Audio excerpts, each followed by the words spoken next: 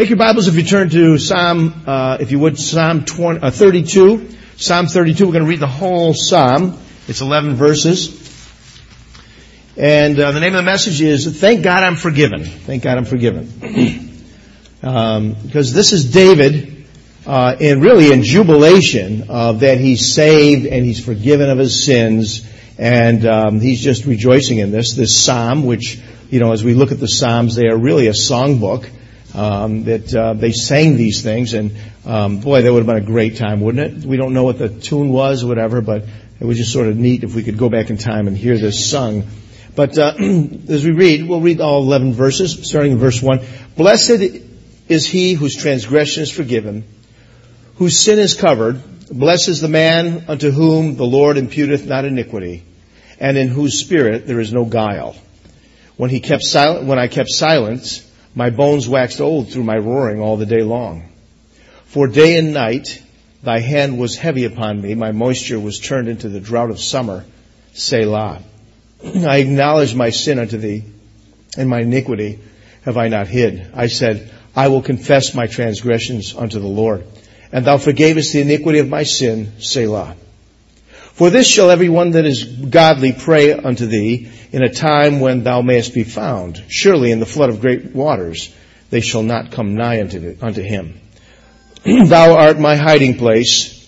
Thou shalt preserve me from trouble. Thou shalt compass me about with songs of deliverance. Selah. I will instruct thee and teach thee in the way which thou shalt go. I will guide thee with mine eye. Be ye not as the horse or as the mule, which have no understanding, whose mouth must be held in with bit and bridle, lest they come near unto thee. Many sorrows shall be to the wicked, but he that trusteth in the Lord, mercy shall compass him about. Be glad in the Lord, and rejoice, ye righteous, and shout for joy, all ye that are upright in heart. Let's pray. Lord, we come before you again. We thank you for your blessings, your mercy, your salvation. And Father, thank you for the beautiful music we've heard, and Lord, these songs that we've sung. Lord, we just trust, Lord, that you're pleased with our worship with you this evening. And Father, we thank you, Father, for the sweet fellowship that we can enjoy. Lord, as I hear much criticism about churches, and Lord, but we know that that's not the case with this church, and I know even our church. Lord, there's a sweet spirit that really rules, and Lord, we're so grateful, and we don't take it for granted. Father, we just pray that you bless our unity tonight. We just thank you for Chris Hart, Lord, for getting baptized tonight. We just pray, Father, that you bless her and Tristan, Lord. Thank you for saving them. Thank you, Lord, for the blessing they've been to our church. And Lord, it's a real privilege, Lord, that we can even share how the blessing they are to us with Mississauga International. I pray, Father, that you bless this message, Lord. Help me to deliver this, that it might be an encouragement to your people. And, Lord, that we all might be drawn closer to you because of it. In Jesus' name we pray. Amen. The peace and joy that David felt after confessing his sins is displayed in the first two verses there, where he says, Blessed is he whose transgression is forgiven. He's talking about himself, whose sin is covered. He's talking about himself. Blessed is the man whom the Lord imputeth not iniquity. He's talking about himself, in whose spirit there is no guile. And that word guile means no deceit, no lying, no putting on an act, no phoniness. And so David had come, and we could maybe assume that this came after the famous Psalm 53 about his forgiveness of his great sin. But the thing is, this could be applied to us as well. Our blessedness, our happiness, true happiness is being a Christian, is knowing you're forgiven. If you're not saved today, if you've never known Christ as your Savior, now I look here and I'm sure on Sunday night most people will be saved here. But the thing is, there's always a chance that there might be somebody lost. But one of the greatest thrills and one of the greatest joys in our Christian life is having the sense of forgiveness. And I should say the reason for that is because God lays upon us a great heaviness in our heart because of sin.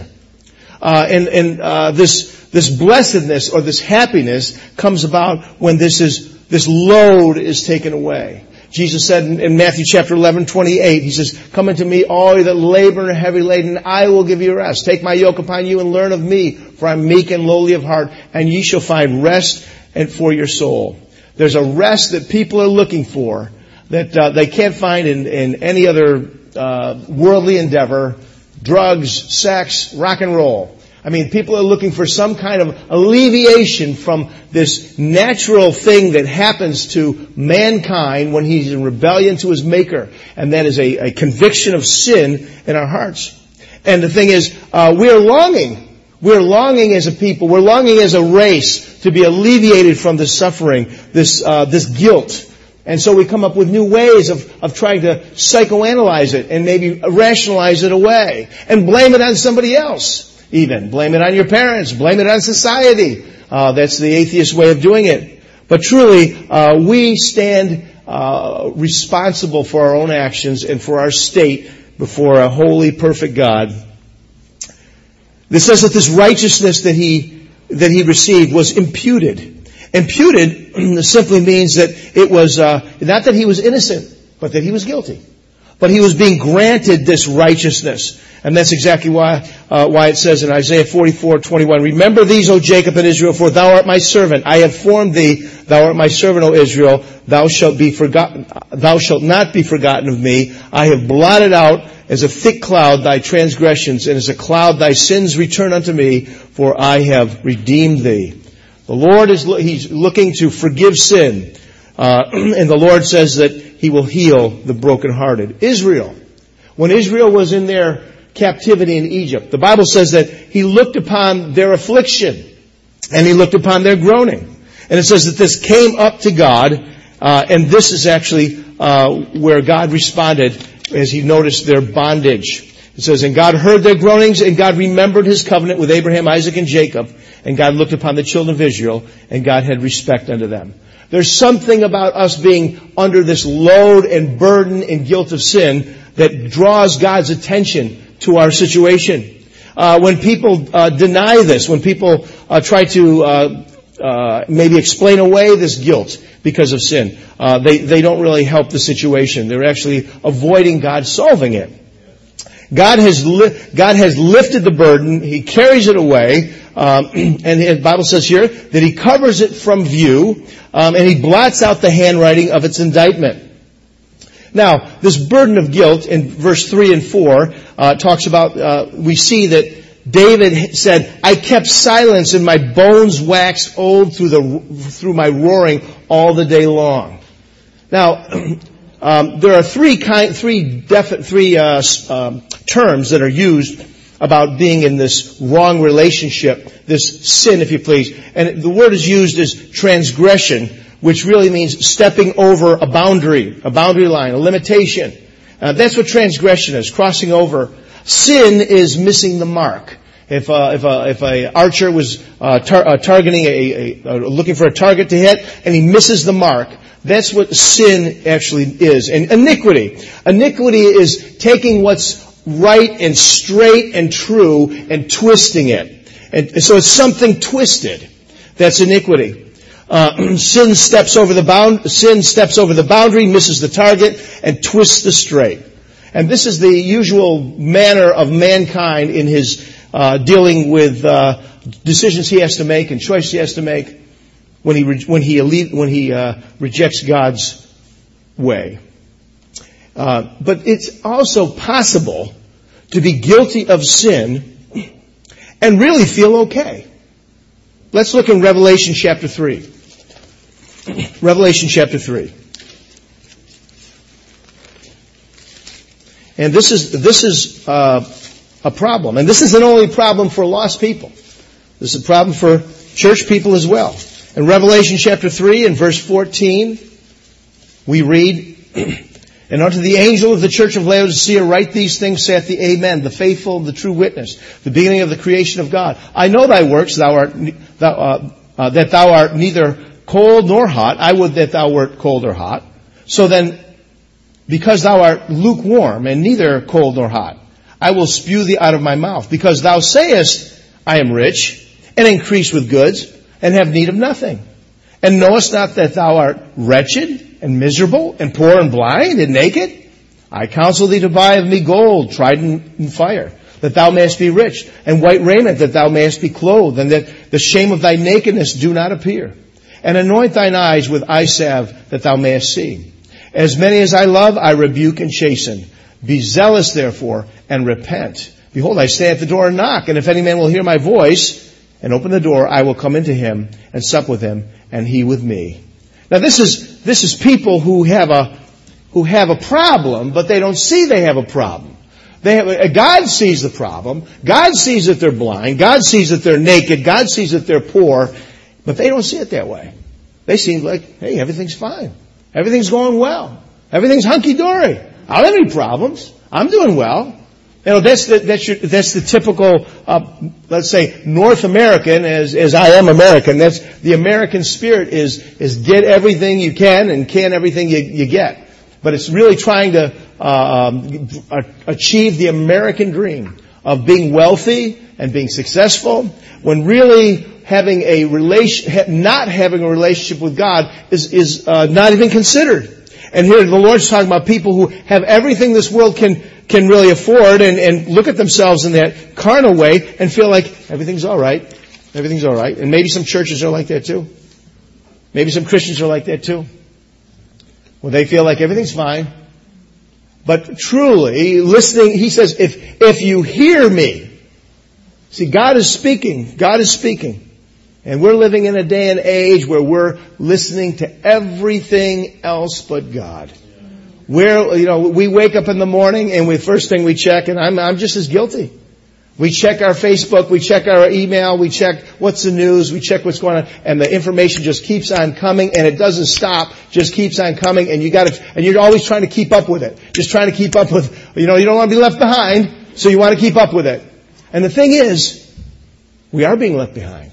If we follow the culture of this world, and the way the world's telling us to live, and the way the world's telling us to think, and the way the world's telling us to make our decisions, we're going to be left behind with God. And God's looking at us and He's trying to get our attention because He wants us to be clothed. He wants us to not be naked.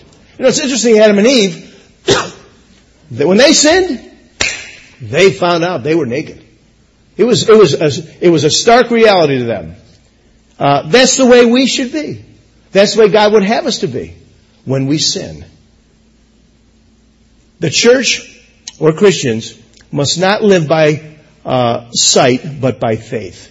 And that's the issue. The issue is the way our life, if we're looking at just what we have and the maybe associations we have, as well as the material things, we could feel very comfortable and very happy with ourselves.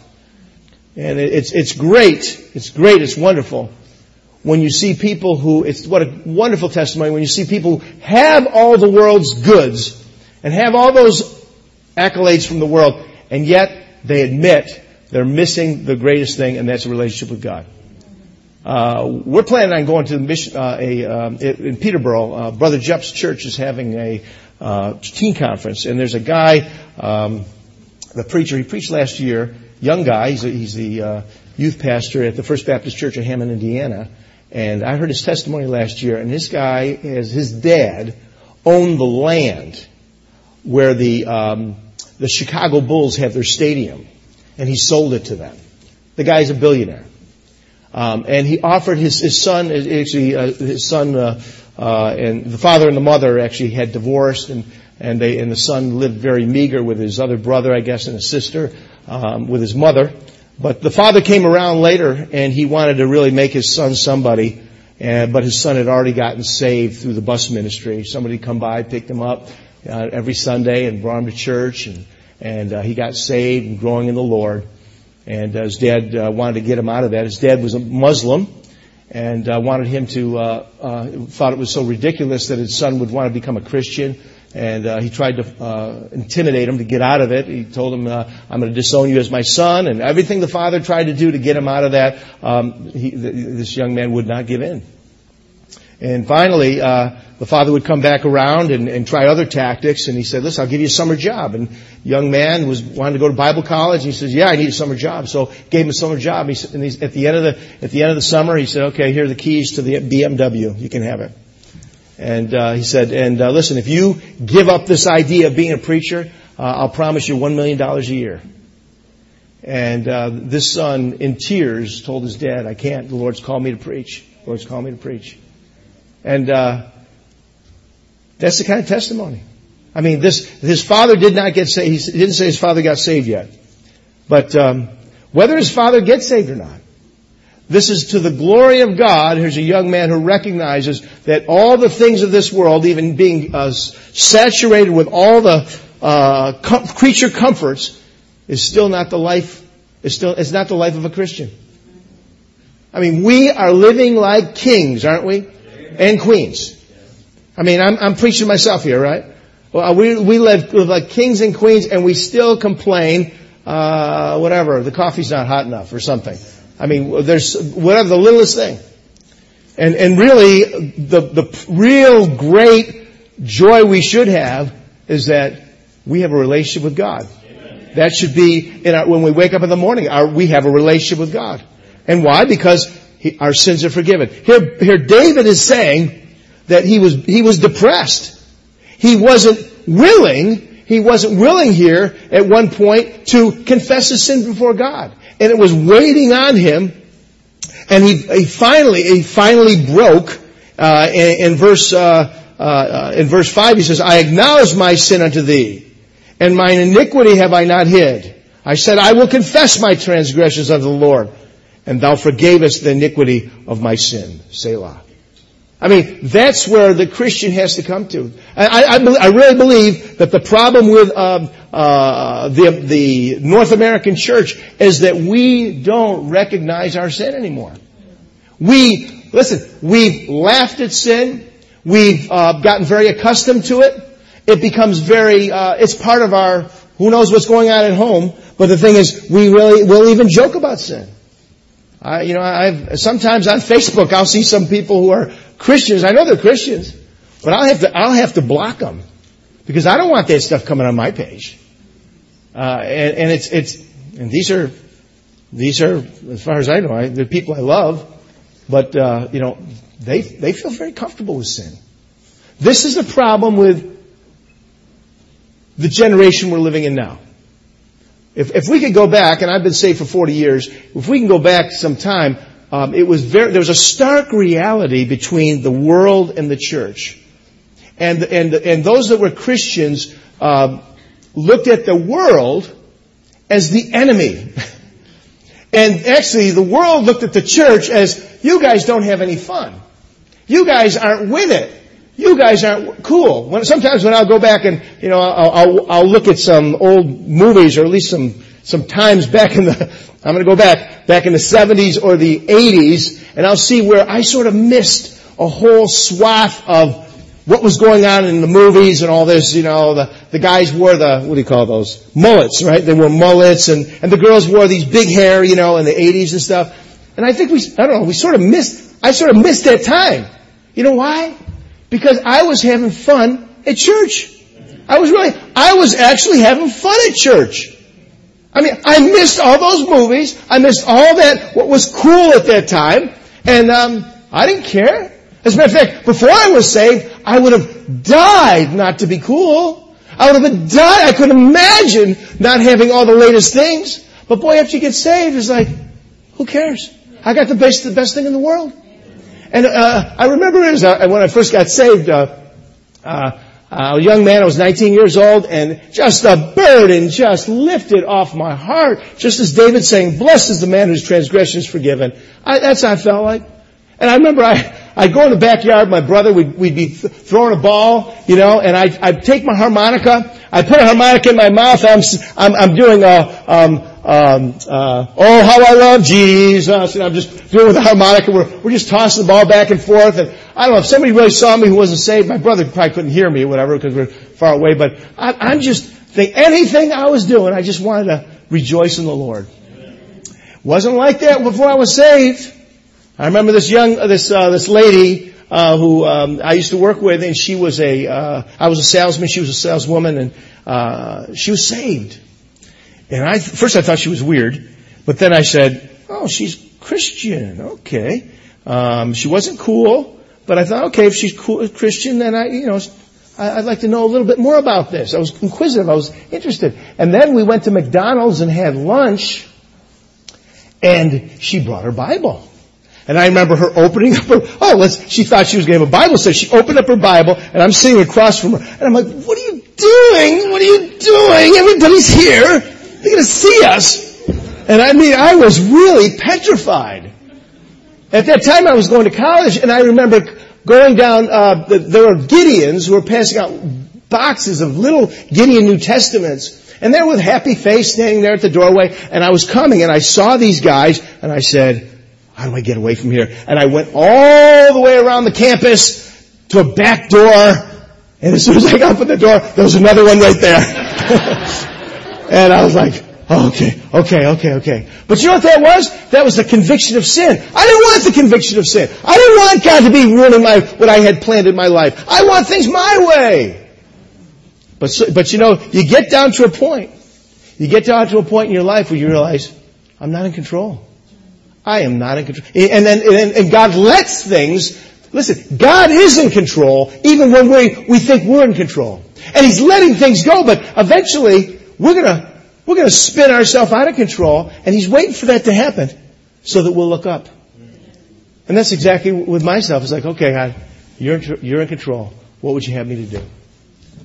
And little did I know at that time that the greatest blessing awaited me. It wasn't, I can't do that anymore. I can't. It wasn't that. It's like, this burden of sin has got to be lifted. Listen, when we're witnessing to people, that burden of sin has got to be there.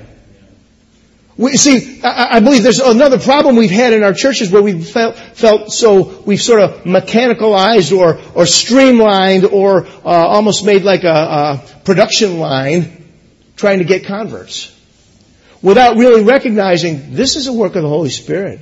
This is a spiritual thing that's taking place. We're working with organisms of people it's not machines. And so when we're witnessing to somebody, we might have a great spiel like the cults do. They have their spiel. But that spiel, we've got to be able to not have a spiel. We've got to have a life. We've got to have a life to show them that what we got is real. That's what the world is looking for.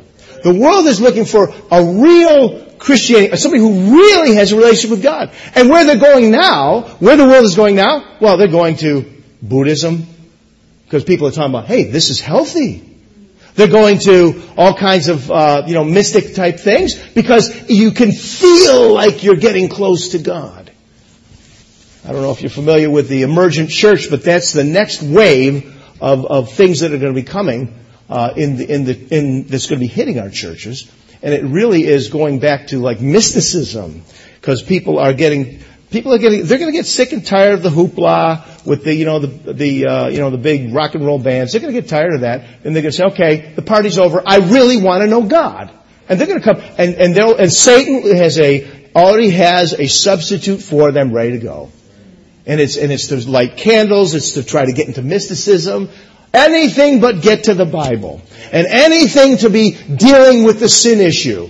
And that's exactly what has to happen. It has to be dealing with sin. So what I'm saying, when we're dealing with people, we need to be able to talk about their sin. They have to be under conviction. Like this is somebody who got saved. They didn't want to get saved. They didn't want to be forgiven. They wanted to have their way. And the weight of sin was bearing down, and finally they broke and they said, I'll confess my sin. That has to happen. You can become actually physically weak. You can become physically weak if you don't confess your sin. Isn't it interesting in 1 Corinthians chapter 11 verse 29, talking about the Lord's Supper? It says, for he that eateth and drinketh unworthily eateth and drinketh damnation unto himself, not discerning the Lord's body. For this cause many are weak and sickly among you, and many sleep. For if you would judge yourselves, you should not be judged. So there's a time when we're supposed to, God wants us regularly, on a regular basis to come and try to make ourselves right before Him. Confess sin. Confess sin. Collectively as well as individually.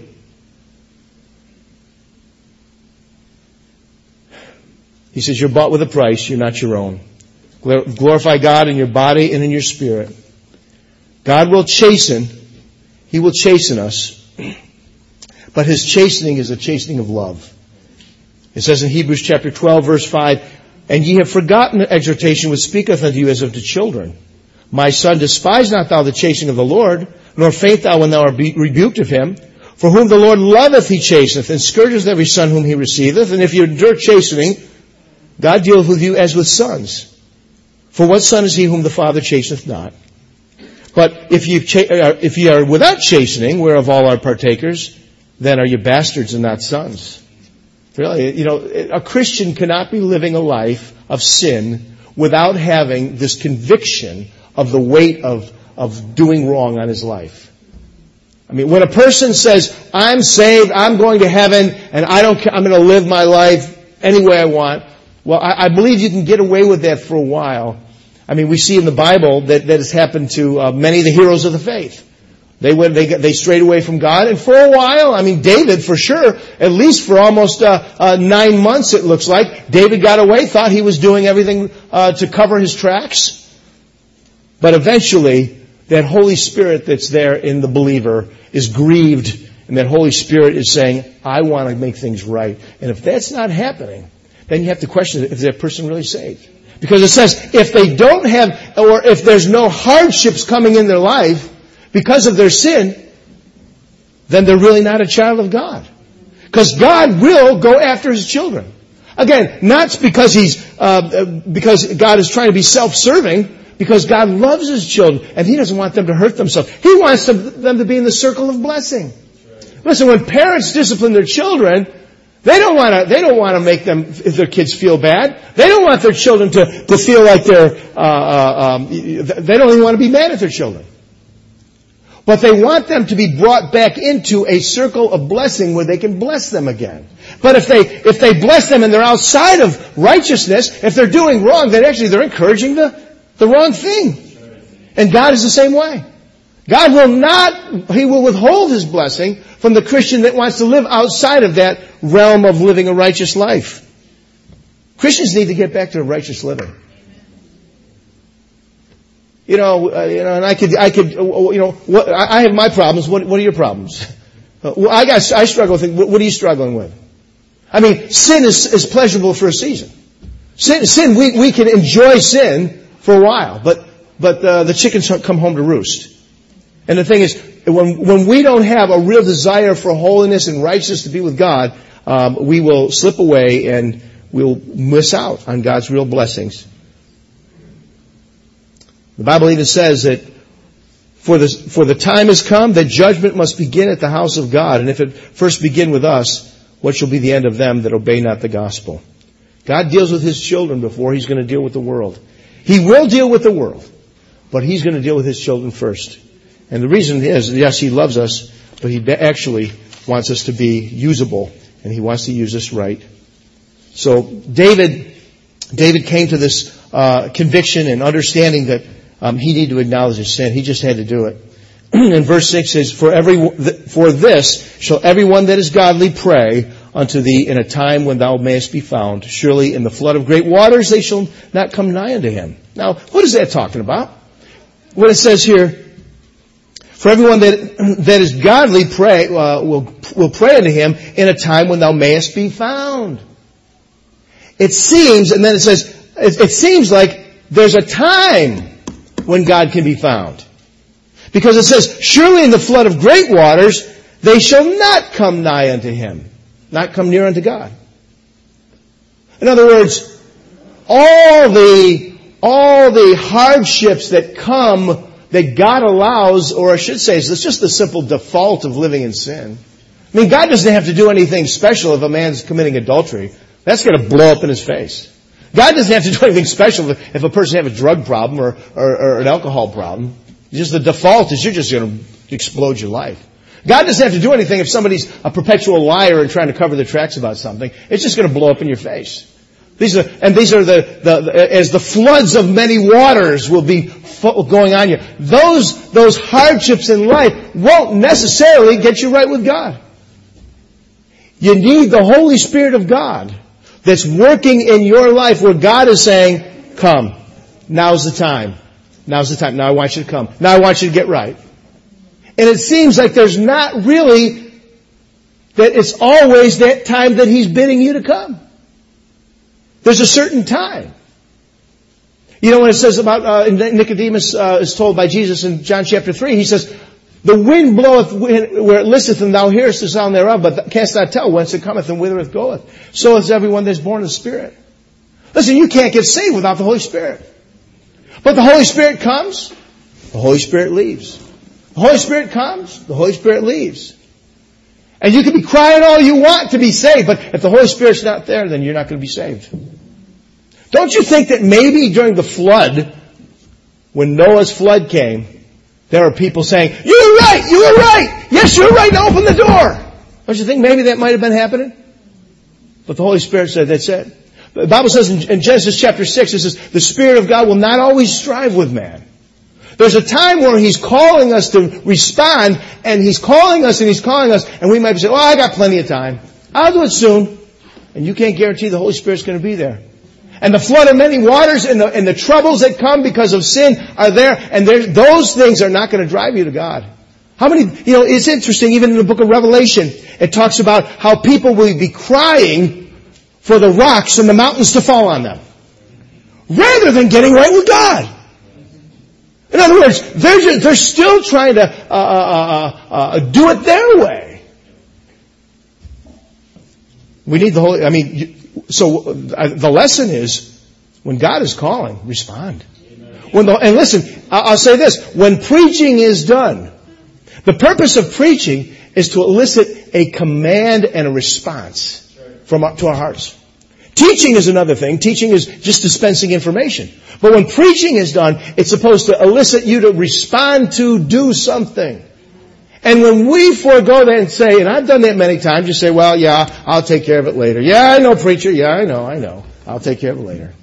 But I'll tell you, those times I know in my life, when I've responded exactly, immediately, those have been the most sweetest times and demarcations in my spiritual life. Church service, or maybe some other thing, but definitely a church service when God is speaking. Don't put it off. It says, I don't think I have it in my notes, but the scripture where it says, as in the provocation, can you quote it for me? Something. But it says there's a time and a day when where God was calling them and they were denying Him, and talking about the Old Testament and the wilderness. And so we need to respond. And we need to respond sincerely. There are people that respond and say they sinned, but they're not really sincere. Remember Saul? In 1 Samuel chapter 15, it says that Saul said to Samuel, he said, I have sinned. And then he says, yet honor me now, I pray thee, before the elders of my people, before Israel, and turn again with me, that I may worship the Lord thy God. Saul was sorry that he was caught. Saul was sorry that he looked like a fool. He was sorry that Samuel was disappointed in him. But he really was looking for the praise of his people. And he knew he needed Samuel's approval, at least displaying some kind of approval to him, to get the people to follow him. And so he was basically still toying with the words and the idea that he needed to get right with God, but he really wasn't thinking of getting right with God. He was just trying to cover himself. Listen, when a person comes before God in true repentance, it's just as I am, and it's without one plea, simply but that thy blood was shed for me. Lord, I come. If there's nothing in my hand I bring, simply to thy cross I cling. In other words, you don't have any hidden motive. Now, I remember when I got saved, though. and maybe this was after I got saved, but I knew even before I got saved, I thought that if you get saved, it seems like these Christians are happy people. And you know, what will really make me happy is if I get a promotion at work. So if I get saved, maybe I'll get that promotion. And so in a sense that there were other things that actually overshadowed that foolish type of thinking, but that's a real way. Sometimes people look at coming to God, thinking He's almost like a genie in a bottle, and if I just rub Him right, then maybe He'll give me what I want. And I'm going to manipulate Him. And God cannot be manipulated. He has all the cards. It's His will. Listen, when we receive Jesus, we receive the Lord Jesus Christ. We say, you're the boss. That's what we say. And see, there's some people that, like even Saul, who could come and say that he was looking for really to be seen of men. Jeremiah says in his confession, which actually was more than a confession for the national Israel, and he says, we acknowledge, O Lord, our wickedness and the iniquity of our fathers. We have sinned against Thee. Do not abhor us for Thy name's sake. Do not disgrace the throne of Thy glory. Remember, break not Thy covenant with us. It's amazing. Jeremiah was a great prophet, the weeping prophet. He included himself with all his brethren and even the iniquity of his fathers. And he was asking for forgiveness. And he says, do it. Forgive me, Lord, for your honor and glory. And when we're looking to get our hearts right with God, as David was in jubilation and happy that his sins were forgiven, the idea is really that it's not just that I'll be happy and I'll be on the right side of God. It's that, God, you'll have the rightful place of being exonerated, or not exonerated, but being exalted in my life. You belong, I belong to you, and you have every right to be exalted in my life. For your honor, for your glory. God, forgive me for your honor, for your glory. And that's how every Christian should be praying. We should all be praying that in any request that we have. Now the Bible does say, casting all our care upon Him, for He careth for us. But in our prayer, it's always, God, Thy will be done. In Jesus' name, I pray this. That means if it honors you, God, grant this. If it doesn't honor you, then you can just let this go aside. This is the Christian response. The world will never understand it. The world is always looking at self. So, the last two verses, let's just look at the last two verses of this text again. It says, many sorrows shall be to the wicked, but he that trusteth in the Lord, mercy shall compass him about. Be glad in the Lord, rejoice ye you righteous, and shout for joy, all ye that are upright in heart. The Bible says the joy of the Lord is our strength. If we are Christians not enjoying our Christian life, I just have to say there's sin in our life. There's sin in our life. The natural sense of a Christian should be joy. Now Jesus was a man of sorrows, but you know what? He didn't stay that way. As a matter of fact, He said, for the joy that was set before Him, He endured the cross, despising the shame, and is set down at the right hand of the Father. So he was always looking for that right place of righteousness, but what came with that righteousness was joy and happiness. This is something the world knows nothing about. And listen, I believe this is the greatest testimony. It may be the greatest testimony we have, rather than a track. You can have a track. You have a track, and you pass it out to people. But if you're passing out the track going,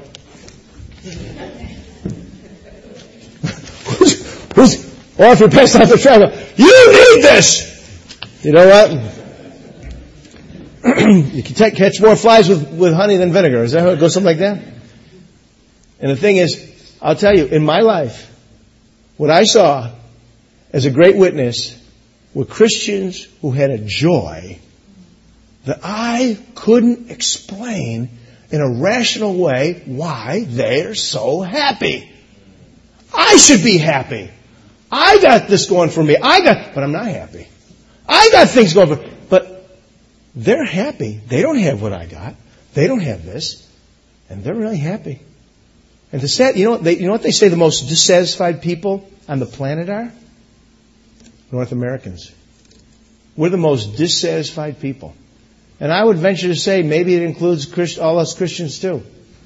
And I know, listen, I'm preaching to myself here because I have that tendency to be a complainer and look at all and try to examine things, and if the things aren't perfectly to my liking, then I'll try to voice it, and it doesn't make things any better. I remember my dad looked at me. Either the food was too hot or it was too cold or it was not spicy enough or it was too spicy. And I remember my dad looked at me, and this is before I was saved, and he said, "You're a chronic complainer." And I was like, "What does that mean? Chronic complainer?" I didn't even know what that meant. And then I thought about it afterwards, even being saved now, and I'm like, wow, he pegged me pretty good. But listen, you know why? You know how that happens? Because you're unthankful. Because you're unthankful for what you got. And you feel like you deserve everything. And maybe a little bit more. And see, this is where we are. And the more we have, the more we want. It seems to be that those people who have less than we have are the happier people. And I mean, that's just sort of natural.